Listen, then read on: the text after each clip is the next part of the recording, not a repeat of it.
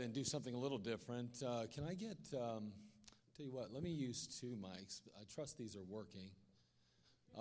Well, you never know about the batteries. That's what I guess I'm saying. I'm sure they work, but yeah, these two will work.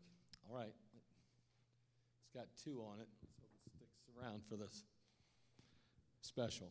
Okay, let me have two fellas give me a hand. Yeah, there you go. Come on up, guys. I want you to take this mic over right onto that corner, right by those double doors, and you put those by that double doors. No, those doors right there. Yes, sir, I'm sorry. I didn't give you very clear direction, did I? All right.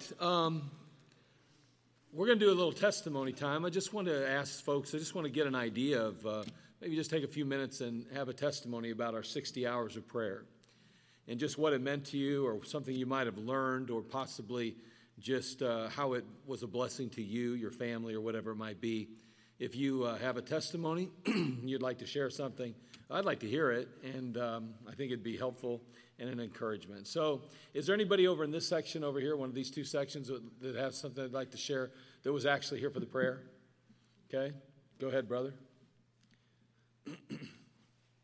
I learned that our church family really means a lot to me and my family.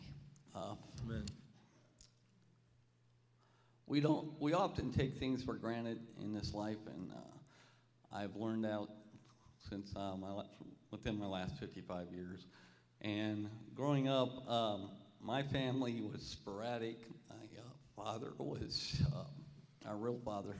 I love him, but he was always in and out of our lives.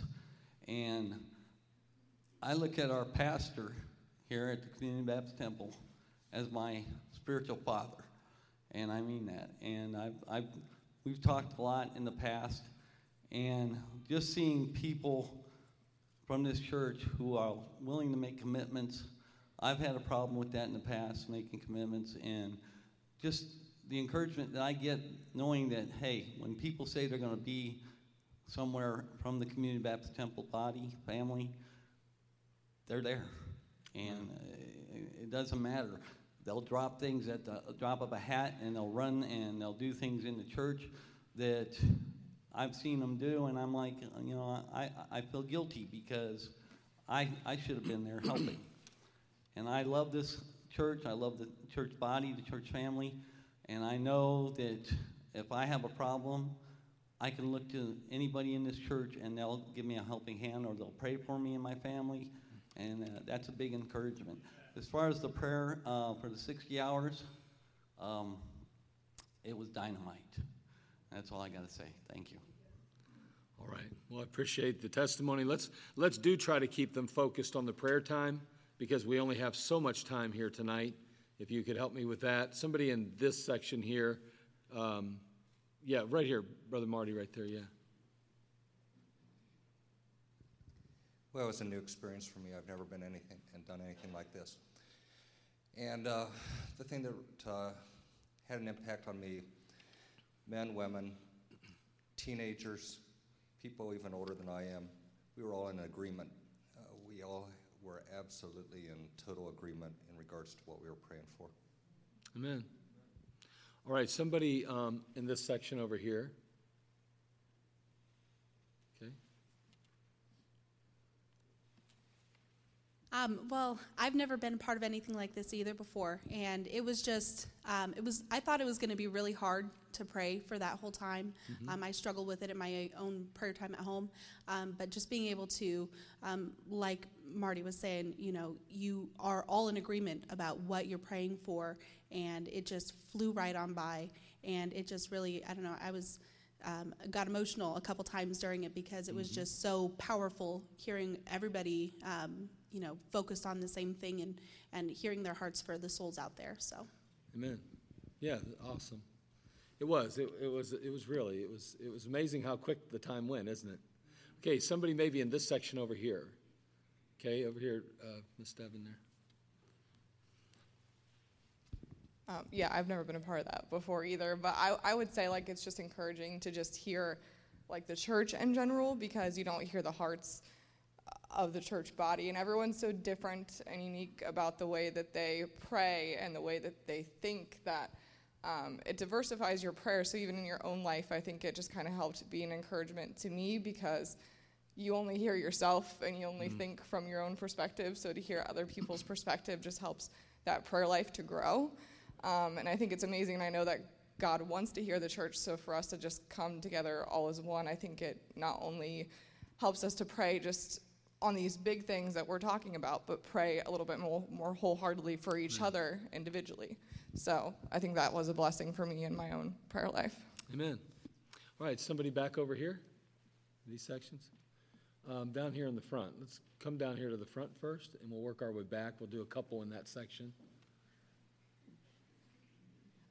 I just wanted to say while praying, it broke my heart, and that was just something that, to get such a tender heart, I felt like again that it just broke, and I just want to stay that way when I think of souls. Amen.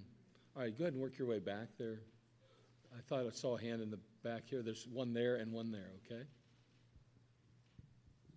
The prayer time was really a blessing for me, just because you had a chance to see, at least the fellows I was with, and then seeing the sign-up sheet, the hearts of everybody in the church, and seeing how we can all get behind one task. And it's really encouraging, and it's so much easier to wrap your mind around accomplishing something when you know the whole church is in it. So it was a huge blessing knowing the heart of the church, as was already mentioned, in that our goal is just to see souls saved, and that as a church follows the vision of our pastor. It was just a huge blessing to me, because, again, you don't always have a chance to speak to every single person in the church, but you had an opportunity to feel the heart of the church and the pulse, and it was a huge blessing for me. Yeah, I felt that too. I enjoyed that. Obviously, I had opportunities to be with a number of groups through the 3 days, and it was awesome. It really was good in that regard. Yeah, go ahead.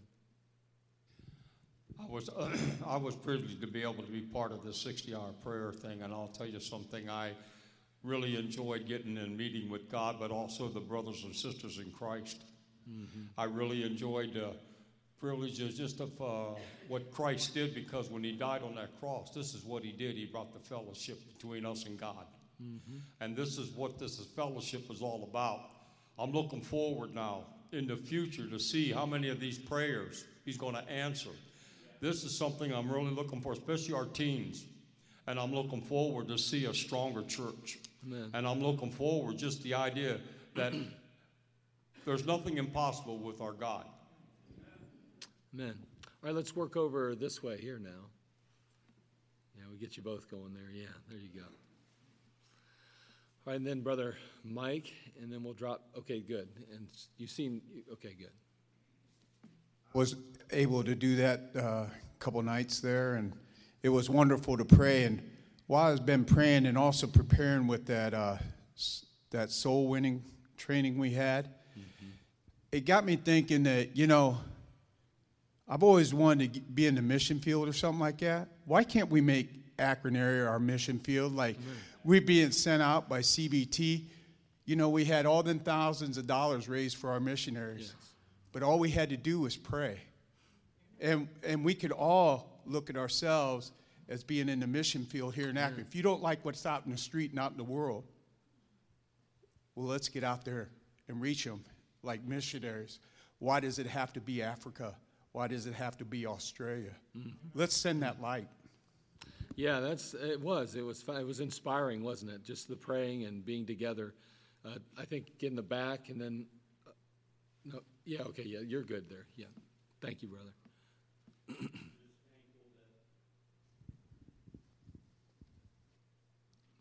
Our pastor had the vision to do this. What I experienced coming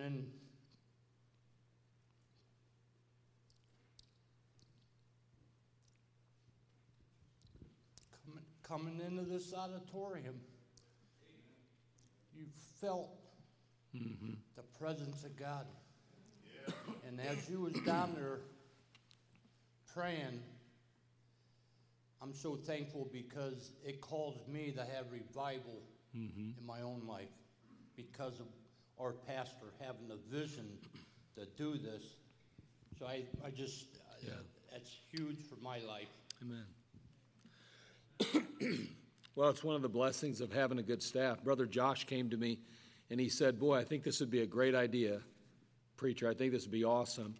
And he presented that 60 hours of prayer to me, and I looked it over and I said, wow, this is pretty aggressive. I mean, asking people to be here for 60 solid hours on location for an hour at a time, 240 slots.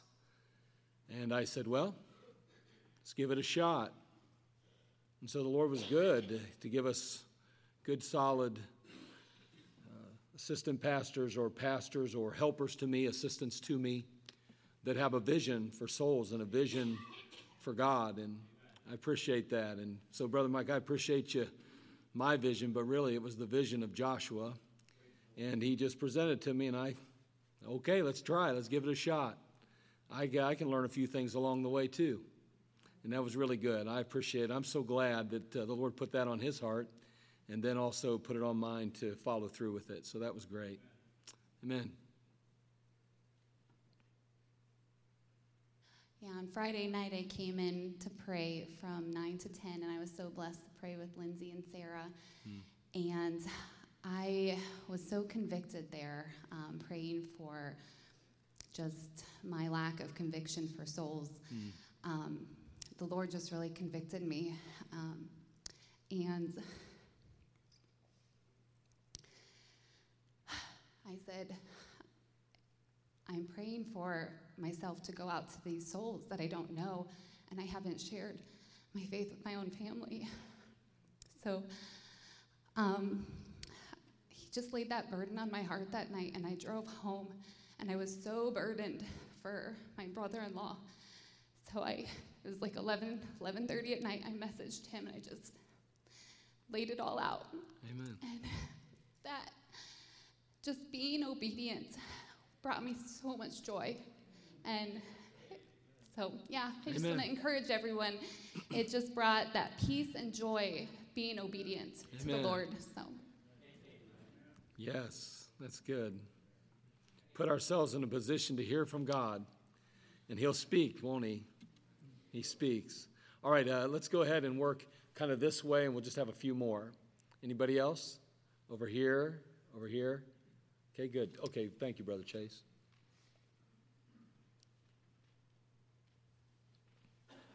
I had never done anything like that either.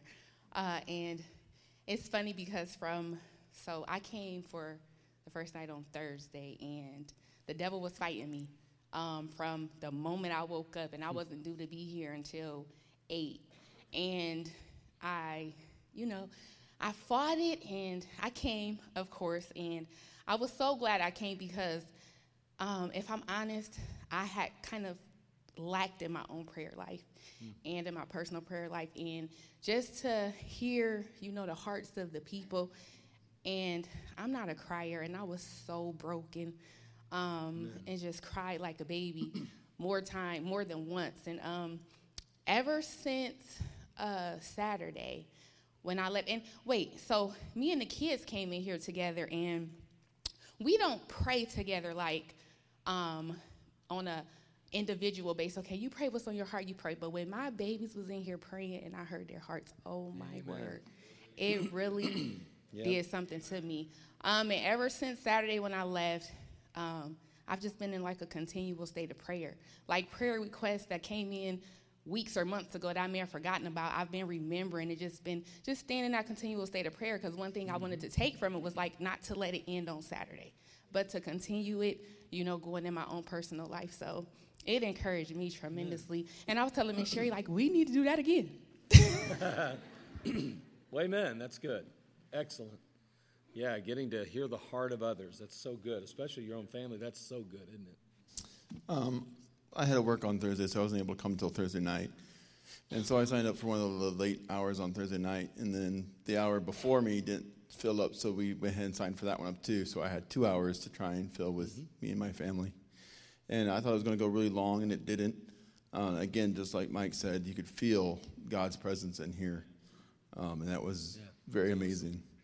And I'm not much of a crier either, but by the time I got down to the teen conference and talking about the youth rally, the hearts for the souls and the teens, I lost it. Amen. Yeah, it was. It was just, it's refreshing, wasn't it? It's so refreshing. One more. Yeah, one more in the back then. Be quick. Oh, sorry. We came during the day, and, my husband was at home, and I could have left the kids at home, but I wanted them to experience this, even at 7 and 9. And by the last day, they were begging me, Mommy, can we pray too? And so they got to be a part of it, not just Mommy and the people that we were with, but they got to pray. And, if these prayers get answered in a big way or even a small way, they'll be able to say, hey, I had a part in that. Right. And hopefully they will learn to carry that with them. And they will be able to tell their children, and if we continue to do this and they continue to come and they continue to be faithful, that can be something they can say, hey, I started that when I was little. And so that was my blessing and my takeaway from this. Amen. I felt like when the Lord says, the disciples said, Lord, teach us to pray. And I felt like as we all got together, we were all learning a little bit more about how to pray. And it was really a blessing, and it was an encouragement. I just wanted to hear from some of you tonight and get a feel for just where you stood on it and how the Lord used that time in your life. And boy, those are some powerful testimonies, some wonderful testimonies. And it's amazing what prayer can do, amen? It is, I'm telling you. And we get so busy in our world, so busy in our life, that we fail to slow down long enough to do the most important things. And I think it was just wonderful to watch. I don't know, it seems like everybody I see out here came and was a part of this. And if you weren't able to, boy, I tell you what, I know you're going to want to be next time. But it was awesome. And you could tell. I think it brought us together, didn't it? It really brought some unity to us. And I appreciate the Lord just doing that. And he rejoices in that unity. And as our hearts were knit together in prayer, we're going to rejoice together as we see God do miracles. All right.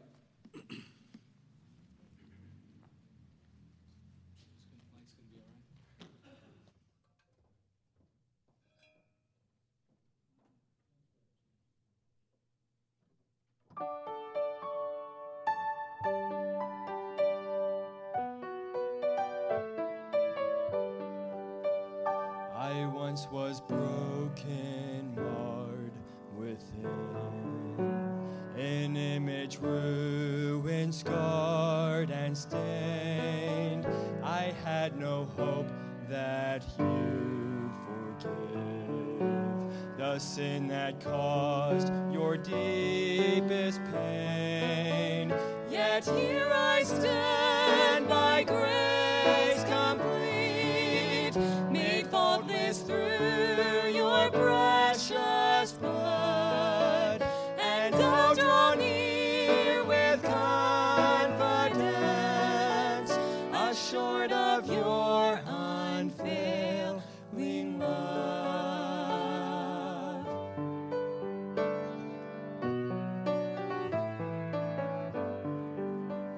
You sought me in my wandering, though I your love could never earn. You gave your life an offering, and bore the wrath that I deserved. And here I stand by grace complete, made faultless through your precious blood, and I'll draw near with confidence, assured of your unfailing love.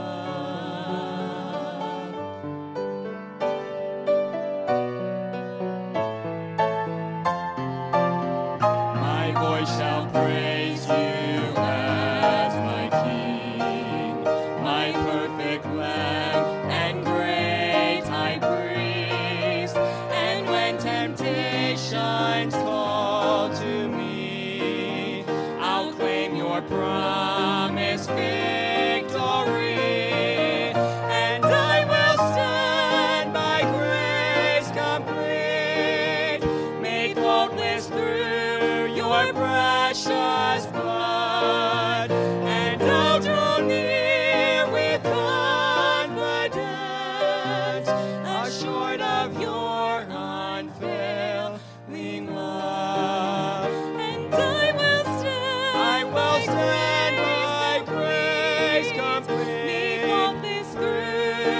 your precious blood, and I'll draw near with confidence, your unfailing love, assured of your unfailing love.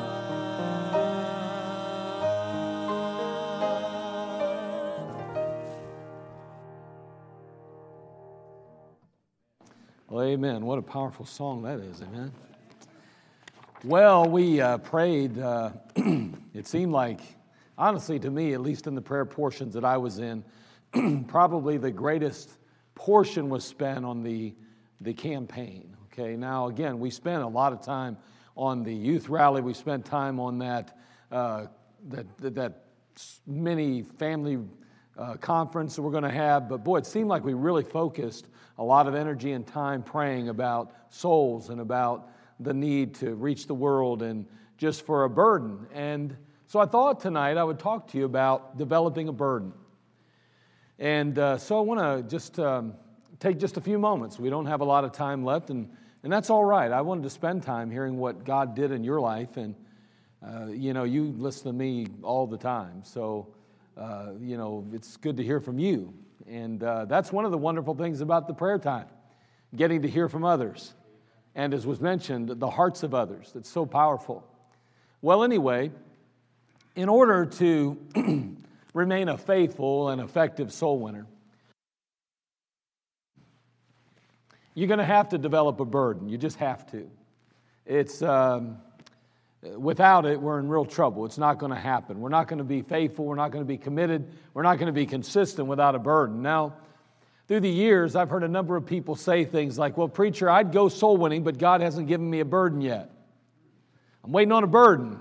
If I'd get a burden. I mean, I don't want to be a hypocrite. I don't want to go like just to go. I want to have a burden for souls. I'm waiting on that burden for souls. And before we go any further, I think I got to point out that God never commands us to have a burden, by the way. But He does command us to go. And I think that's important to remember. A burden is a feeling. And the believer can never allow feelings to supersede the truth.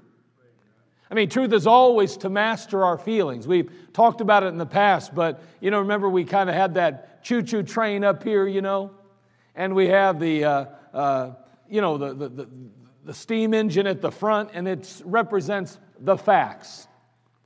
We got the facts. And then on the other hand, the next that follows is the faith. And then comes the feeling. So we have the facts that have to drive the train. We have the faith that comes as a result of the facts, which is the Word of God and the precepts and commands of Scripture.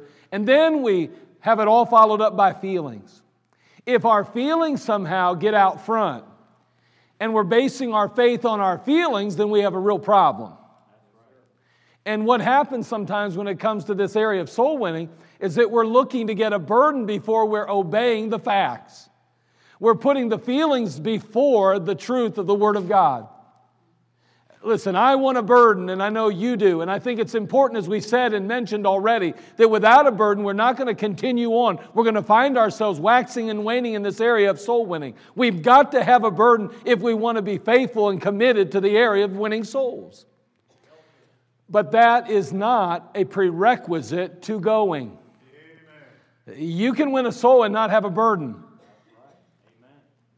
And you say, that's ridiculous. Why is it ridiculous? It's not you anyway. It's the Word of God. It's the power of the Holy Spirit. So we need to make sure that we keep things in the proper order. Truth is always to master our feelings. So God's Word is truth, and it states, go ye into all the world and preach the gospel to every creature. That's what's commanded of us. Now, because we're commanded to go, that settles it. You've seen the stickers. God said it, I believe it, that settles it. Nah, God said it, that settles it. Right? Isn't that what it ought to be? And why do you have to believe it? That doesn't matter whether you believe it or not. It's done. It's settled. And the truth is, it doesn't matter what I believe or what I don't believe. God said it. That settles it right there. It's simple. Without a burden, it's easy to become discouraged or to lack a sense of urgency to be effective. Now today, again, I want to just take a few moments and talk about developing a burden. In John chapter 20, verse 21, the Bible says, Then said Jesus unto them again, Peace be unto you, as my Father has sent me, even so send I you. He sent me, I'm sending you now. Now, to get started right in this particular area, I think we got to first state the obvious. You'll never develop the burden God desires into you until you first develop the relationship you need with the Master. So if you want a burden for souls, you have to first develop a relationship with the Lord, the right kind of relationship. And once you develop that relationship with the Lord, then you're on track for the rest of the blessings. Or, as Paul Harvey said, the rest of the story. The business of soul winning was conceived in the mind of Christ, in the mind of God. It's His passion. It's His heartbeat. It wasn't something that the Baptist church came up with. It wasn't something that religion in general came. It was literally God's idea to reach the world with the gospel. It was His passion again, His heartbeat. And God does indeed have a burden for His creation. And that's why indeed He sent His Son, Jesus Christ, to come and take His place on Calvary in order to pay for our sin. Literally, God became flesh and dwelt among us. If you and I will challenge ourselves to be as close to God as we possibly can, I believe the burden will come. I don't think it's going to be that tough, because the closer we get to Christ, the more close we get to His heartbeat, and the more we become Christ-like, and that love, of course, for others and that burden for others will grow.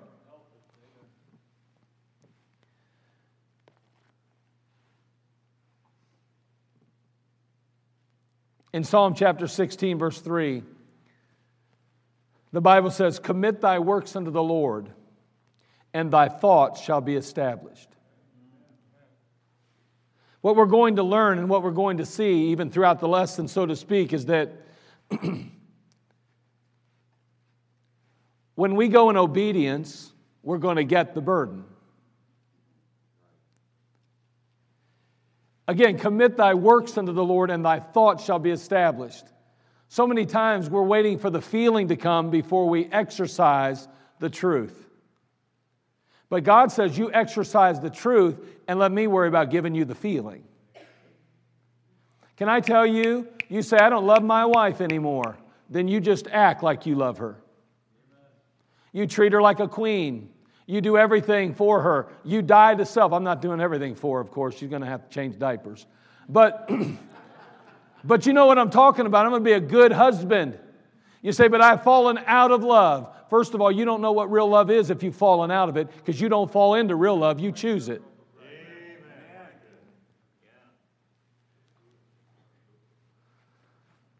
But you do what you know to do. You do what's right to do.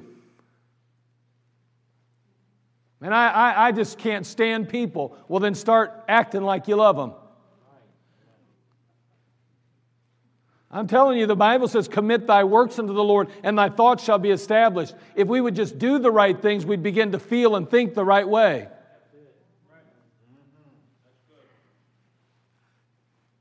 So what do we need to do to develop a burden then? Well, just three simple things. That's all. I'm going to give you three simple things. So let's go ahead and have a word of prayer. Father, bless us now. Give us your wisdom, your strength. Father, speak to our hearts in a mighty way. Do a miracle in our lives. Lord, help us to develop a burden for souls, a burden that drives us and moves us and compels us to go when we don't feel like going. Father, again, we don't want the feeling to direct us. We know that we already have a command. But Lord, we do. It's so much better when we have that burden. It's so much easier when we have that desire. So Lord, place that burden on our hearts. But Lord, may we just realize that, Lord, that burden is not something that really will come by prayer. It's going to be something we go and get. So help us, Lord, we pray. In Jesus' name, amen. Number one, get in the presence of sinners. You want to develop a burden for the lost, you got to get in the presence of sinners.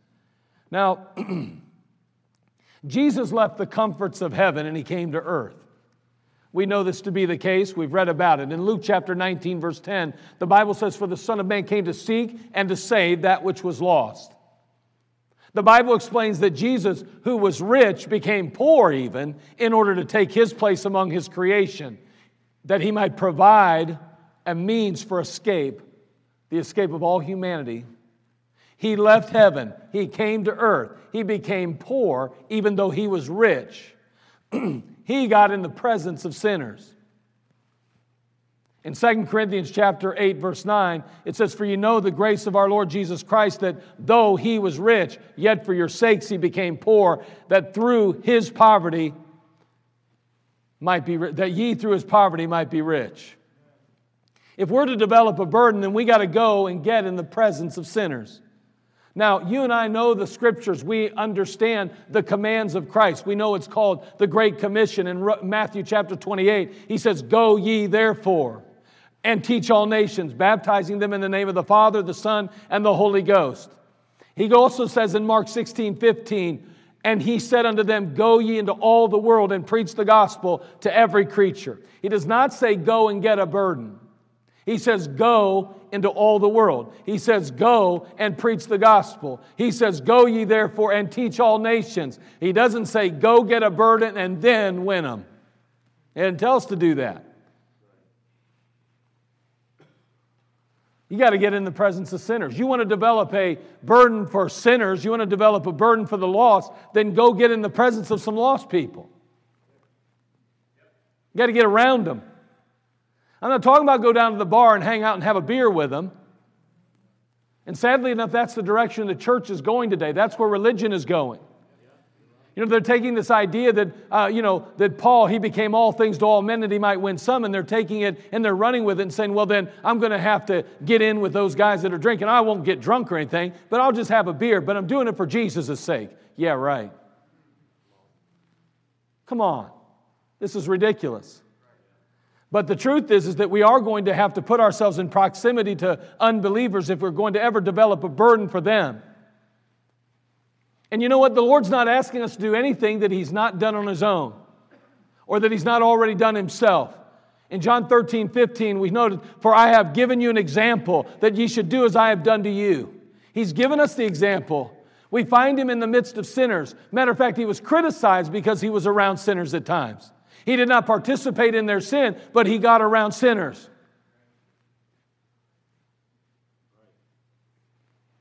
I want to encourage you to go to the family picnic. I don't care what you're going to run into. You don't have to stick around when it gets crazy. You don't have to be there when it gets nuts. But you need to be at the family picnic at least long enough to be seen and to get around some people that are lost so that you can influence them.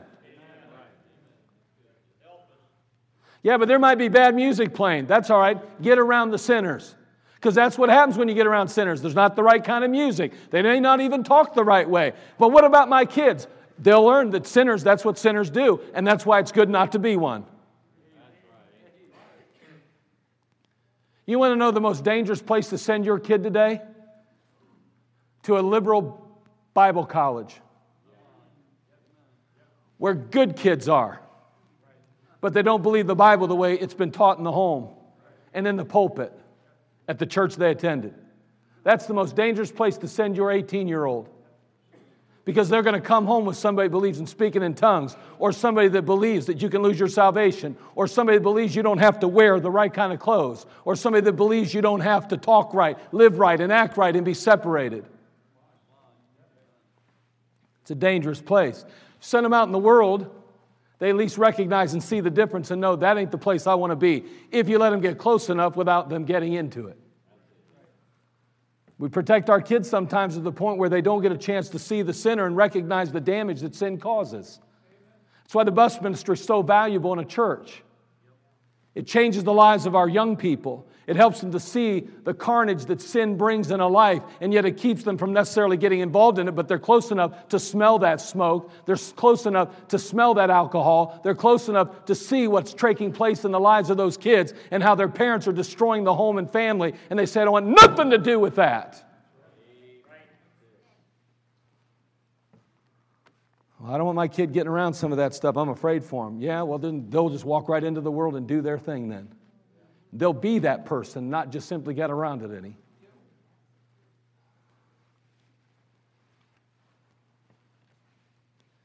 You got to get in the presence of some sinners if you're going to develop a burden. You got to use common sense. You need to use use your brain. And again, you can't get involved with them in doing the same things, but you certainly need to be around them if you're going to develop a burden. Number two, not only get in the presence of sinners, but you got to gaze upon the problems of sinners. You can't get around sinners without seeing the mess they're in. Listen, Jesus dwelt among sinners, and it broke his heart as he considered their condition. It was obvious. The Lord Jesus Christ struggled. Look at Matthew chapter 23, verse 37.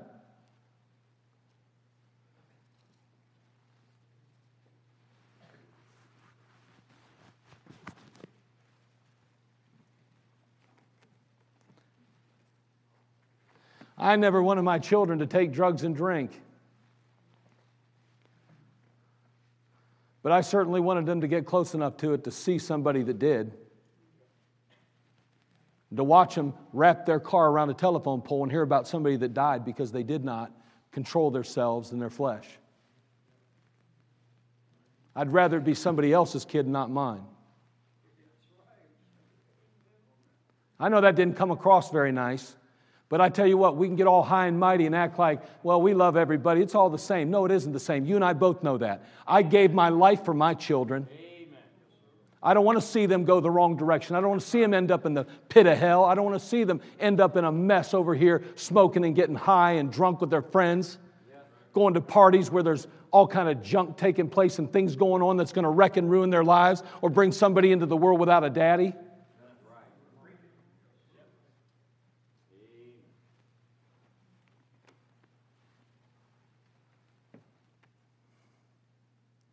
Jesus Christ in Matthew chapter 23, verse 37. I'll say this, I don't want to see anybody's kid get in that mess, but I'll tell you what, I certainly didn't want to see mine. That's what I guess I should have said. It'll be taken out of context, I'm sure. Matthew 23, 37. He said, O Jerusalem, Jerusalem, thou that killest the prophets and stonest them which are sent unto thee, how often would I have gathered thy children together, even as a hen gathereth her chickens under her wings, and ye would not. He saw their weary, what he's saying here is he's looking at Jerusalem and he's recognizing the mess they find themselves in. His heart breaks as he looks at the condition of the sinner, as he sees how hopeless and helpless they are. He looks at their weary bodies, their heavy hearts, and their broken spirits, and he can't help but cry out. His travels left him weary and worn with compassion. And he had an unrelentless burden for souls. He got in the world and he got in the presence of sinners and he saw the problems of sinners and it broke his heart. It's amazing some of the stories I have heard and so forth coming out of our bus ministries and coming out of some of our Sunday school classes and things as they've made visits on families. Let me tell you something. It's amazing what other people endure and what they go through. If it doesn't break your heart, you are cold as ice. We got to get around sinners, and then we need to be truly not only in their presence, but recognizing the problems that they have. You'll see them. They'll be right there. It's a glaring issue. It just stands right out like a sore thumb. And you know what? We're waiting for God to give us something that we have to develop ourselves. We need to stop praying for a burden and we need to go get one.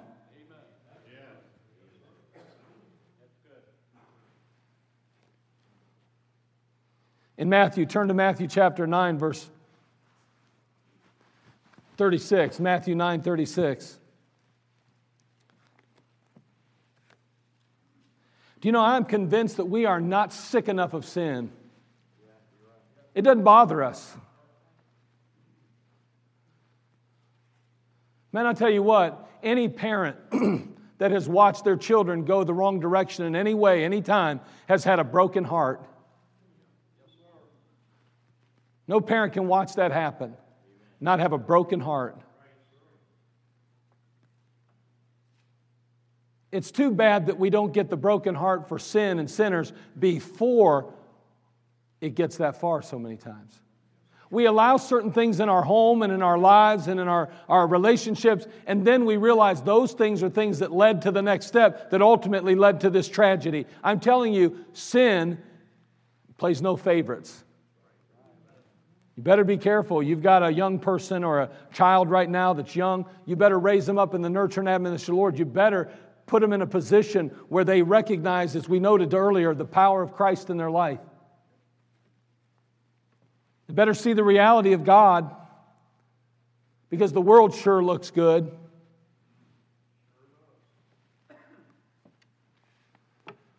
It says in Matthew 9:36, but when he saw the multitudes, talking about the Lord Jesus Christ, he saw the multitudes. He was moved with compassion on them because they fainted and were scattered abroad as sheep having no shepherd. He got around he got in the presence of sinners, but notice, he recognized the problems of sinners. When he saw the multitudes, he recognized some things that broke his heart, that brought compassion on in his life. It's hard to get a burden for souls when you're stuck in an office all day. You don't get a burden for souls necessarily watching TV shows. I mean, we have been desensitized to sin to the point where really, in reality, we almost accept it. We wouldn't verbally accept it. We don't even consciously accept it, but subconsciously, it's like, well, that's just that's how life is. This is what we deal with. This is what goes on. You can't stop that. You can't quit that. That'll never end. What are you going to do about it? You might as well not be so concerned about it.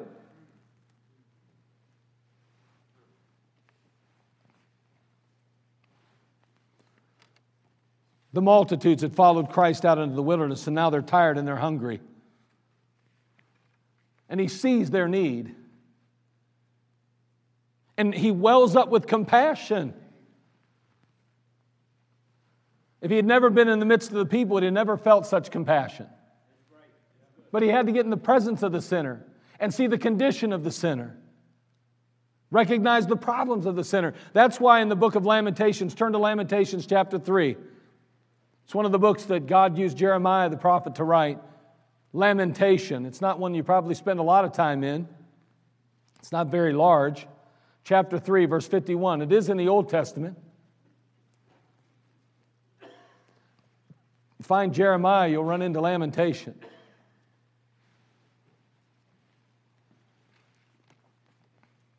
Lamentation 3:51.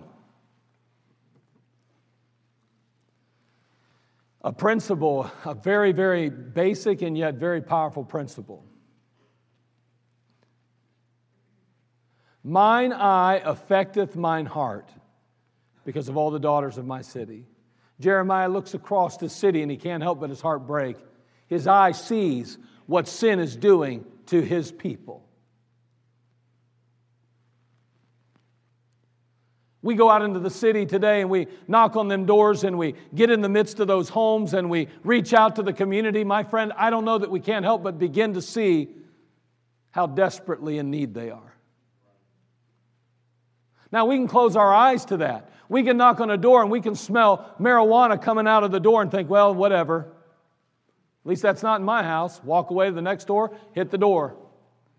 But I want you to think about the potential that those children face moving forward in their lives. I want you to think about the desperate situation they could find themselves in the coming days, weeks, months, and years.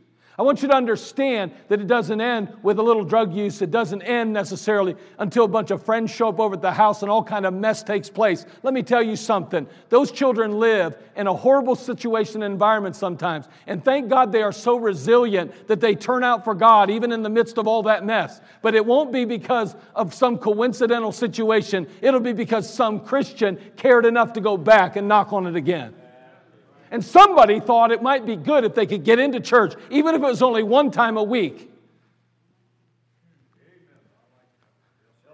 Man, we got to get a burden for people. We got to start recognizing that the world does not have it all wonderful. Oh, we see them on the media and everybody's got money and they've got a beautiful guy or gal in their arm. And man, they're driving the nicest cars and have a beautiful home. And everything we see that's being advertised for the world looks so wonderful. But that is not how people live that are sinners. That's not how it actually is in real life. I went to Atlantic City one time. And years ago, I was 18. And I still remember how beautiful that strip was, those big, huge, tall buildings and all those casinos and all that stuff. Man, it was unbelievable. And then I got off the beaten track. I got away about 2 or 3 blocks the other direction, and it was slum city. They were sticking needles in their arms, winos with bags and drinking liquor. And I thought, what just happened? They just dress sin up real good over there. But this is what it really is. And it's the same there. It just looks better. But that's where it all ends, right here. It ends right here. This is where it ultimately ends up. And we forget that sometimes. You ever been to Las Vegas? Well, I've been there too. Just last year, preacher's conference. No, I'm teasing.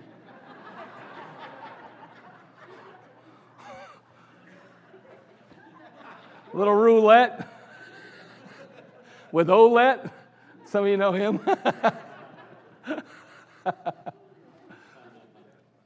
But have you ever, it's unbelievable. You go back into certain alleys and stuff and you run into all kind of crazy stuff. Listen to me, I'm just telling you that sin can look really good, but when you get out there amongst the people, when you start really getting around some sinners, and you're going to start to develop a burden. It's hard to develop a burden in our suburbia, our nice little homes and our nice little streets. And behind the door is wretchedness. We're knocking on them and everybody acts all kind and nice, and boy, they're so refined. But the truth is, it ain't no different. Sin is still doing its work. It's wrecking and ruining lives. What's the difference? If there's broken marriages down here in the inner city of Akron, or there's broken marriages in suburbia, it's still broken marriages, and it's still lives being wrecked and ruined because of sin, because of lust, an unbridled lust. What in the world's the problem with us?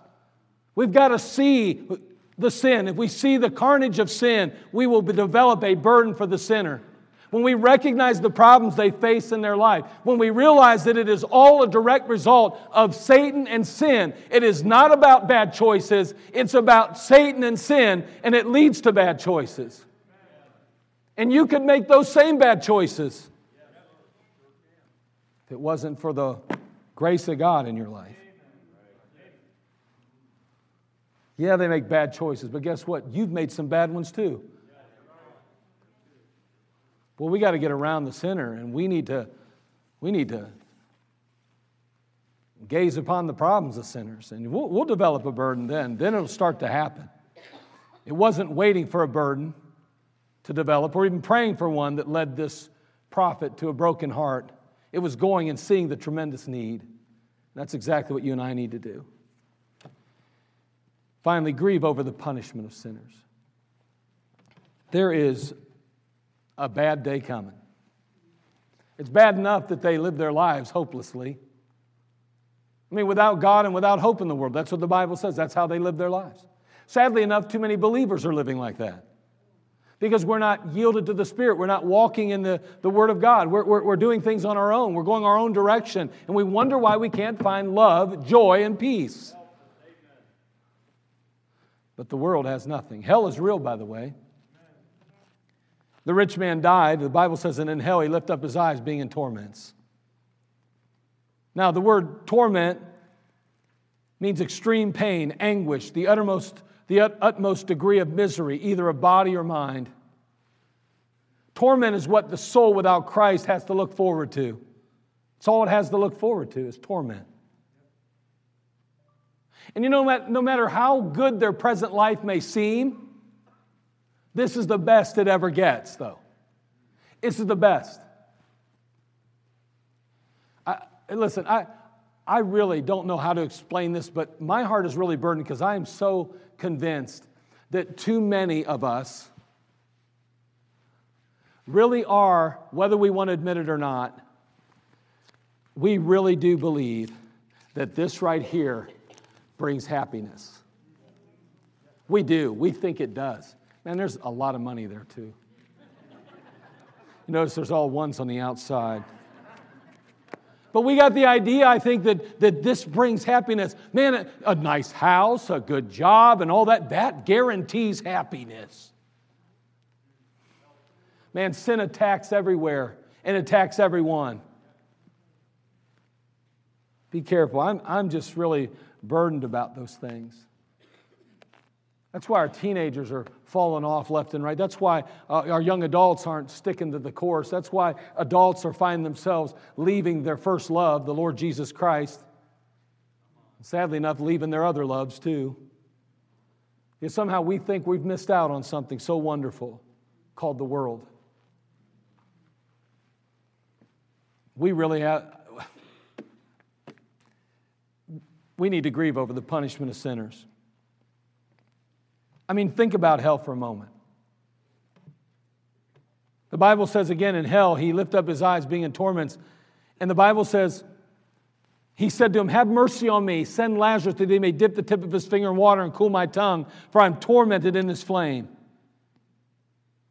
As a matter of fact, in chapter 20, verse 10, the Bible talks about the lake of fire, and it says, and the devil that deceived them was cast into the lake of fire and brimstone, where the beast and the false prophet are, and shall be tormented day and night forever and ever and ever and ever and ever. Do you know what it's saying?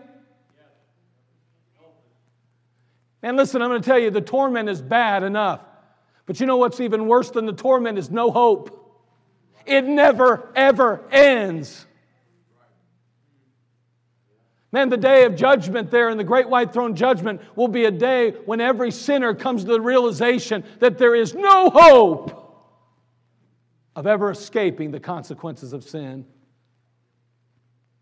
Because they're going to a place called the lake of fire where they'll never escape.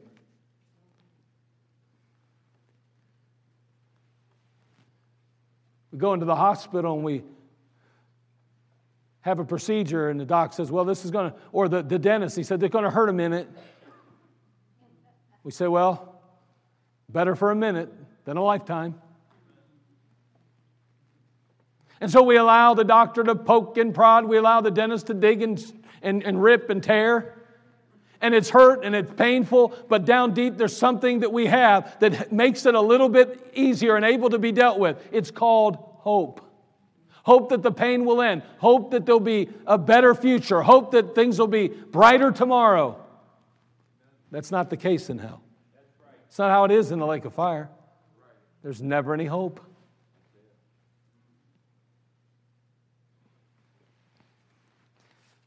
A burden. How do we develop a burden?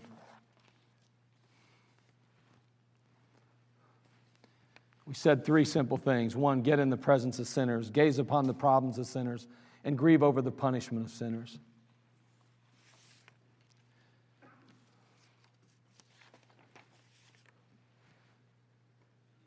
Thanks to the poet Henry Wadsworth Longfellow, everybody probably in the room has heard of the midnight ride of Paul Revere.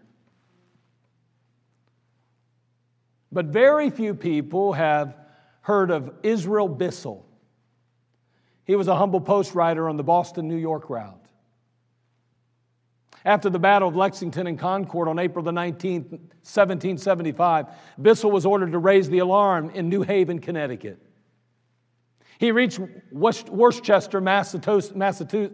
I can never say that. Make it Mass, because my children will make fun of me now for all night if I try to say it. They say I say it wrong all the time. So,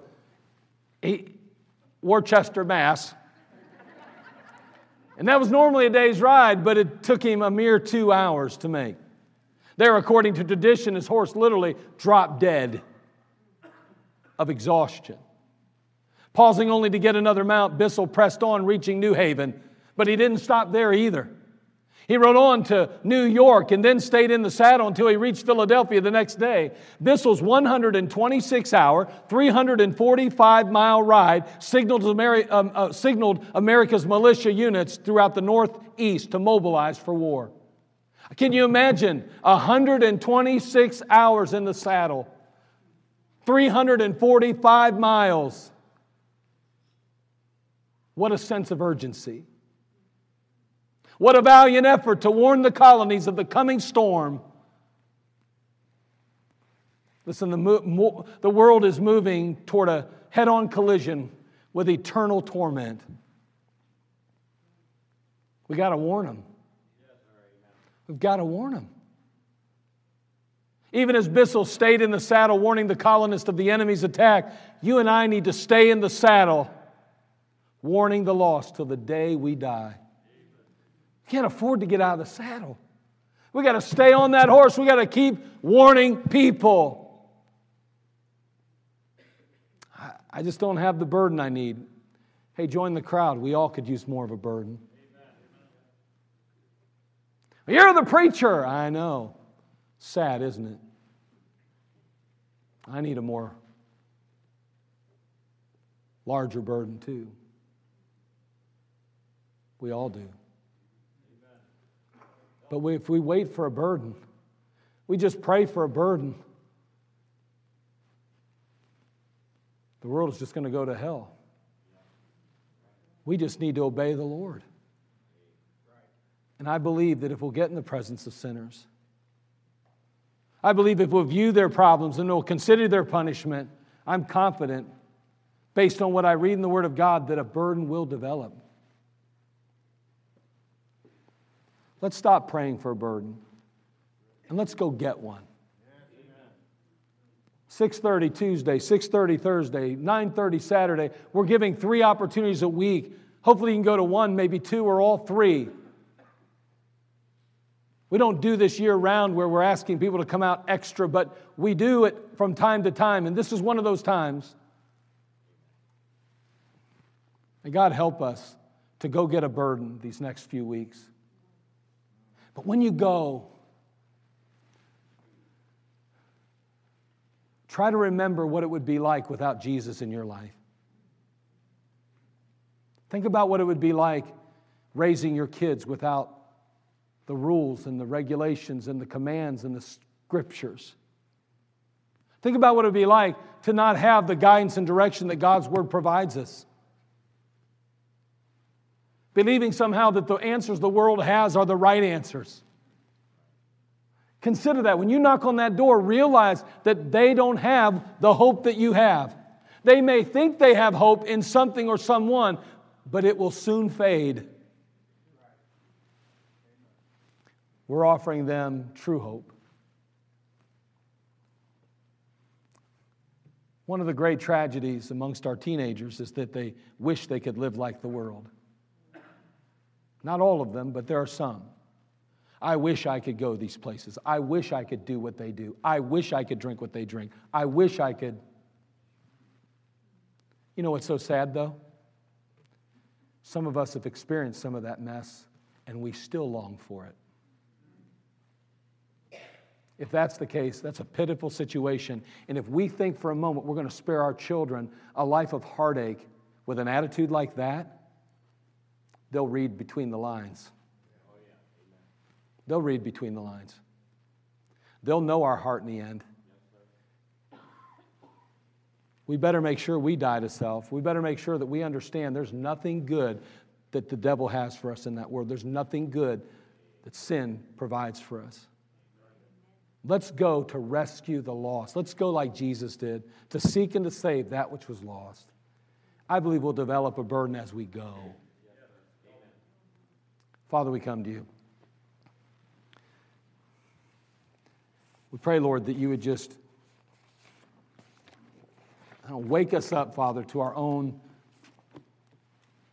failures, our own weaknesses even.